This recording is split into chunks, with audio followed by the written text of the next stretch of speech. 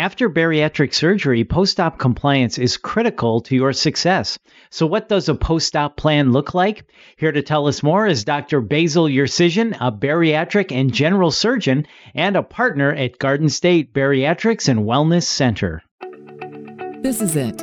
Winning Through Losing, a weight loss surgery podcast from Garden State Bariatrics and Wellness Center. Dr. Yersizian, thank you for your time. So what is post-op compliance?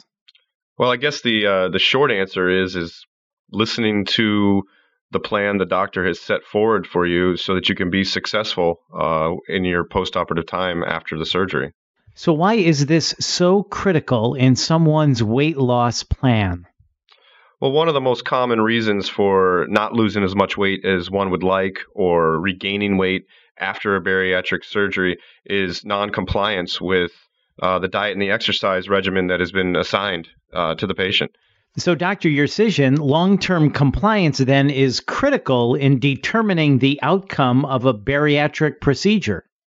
What I like to say to the patients is it's not go have surgery and then go buy skinny jeans. It's not a linear progression like that. It's go have surgery, then start the really hard work, which is changing the habits that got you there in the first place to the point where you needed to consider surgery. So a post-op plan includes diet, exercise, other lifestyle changes. So post-op compliance then is really key after surgery. Absolutely. You can't. The other thing I like to tell my patients is that essentially it's like getting married. You know, when you first get married, the relationships, it's a lot of tickle fights and everybody's having a good time. But then there's pet peeves that come up, and there's living with the other person. And if you don't put the time and effort into making sure that the relationship is based on something sound, then you may not have a good outcome in the long run. It's the same thing with surgery. You have to. Well, it's easy to lose weight in the very beginning. You still have to follow the rules rather than becoming complacent because you're losing weight even though you're not following the rules. Because those not following the rule items can definitely catch up with you over time. What a great analogy. And what is the post-op compliance schedule at Garden State Bariatrics and Wellness Center? What can someone expect?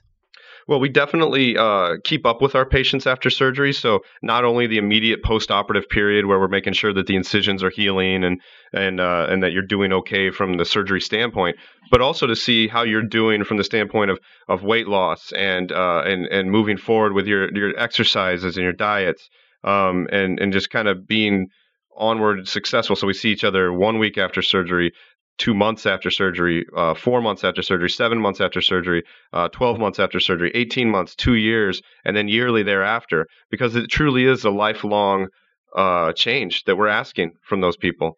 So it really is a long-term relationship you have with your patients. Your marriage analogy is very fitting. Yeah, I like to think it is. We can get into the whole conversation of marriage in today's society, but yeah. So do people generally have trouble with post-op compliance, or because they're so motivated to lose weight, they're in effect really good students and do everything that is asked of them?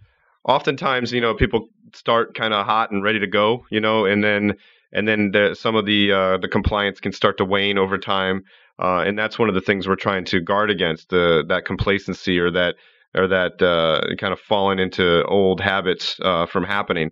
So that's why we have the patients come often in the beginning to follow up and to check in. And if they start to get off track a little bit, we can try to steer them back. There's different medications we can sometimes add to the regimen to try to help them lose weight. There's resources in the sense of the type of exercise offerings and things that they can get their hands on through some of our relationships in the community. There's definitely therapy, and there's ongoing nutritional counseling that can be done if necessary for any patient who may be slipping or kind of deviating from the line. So you obviously check their weight when they come in. What if someone is doing all that is asked of them, but their weight is going up?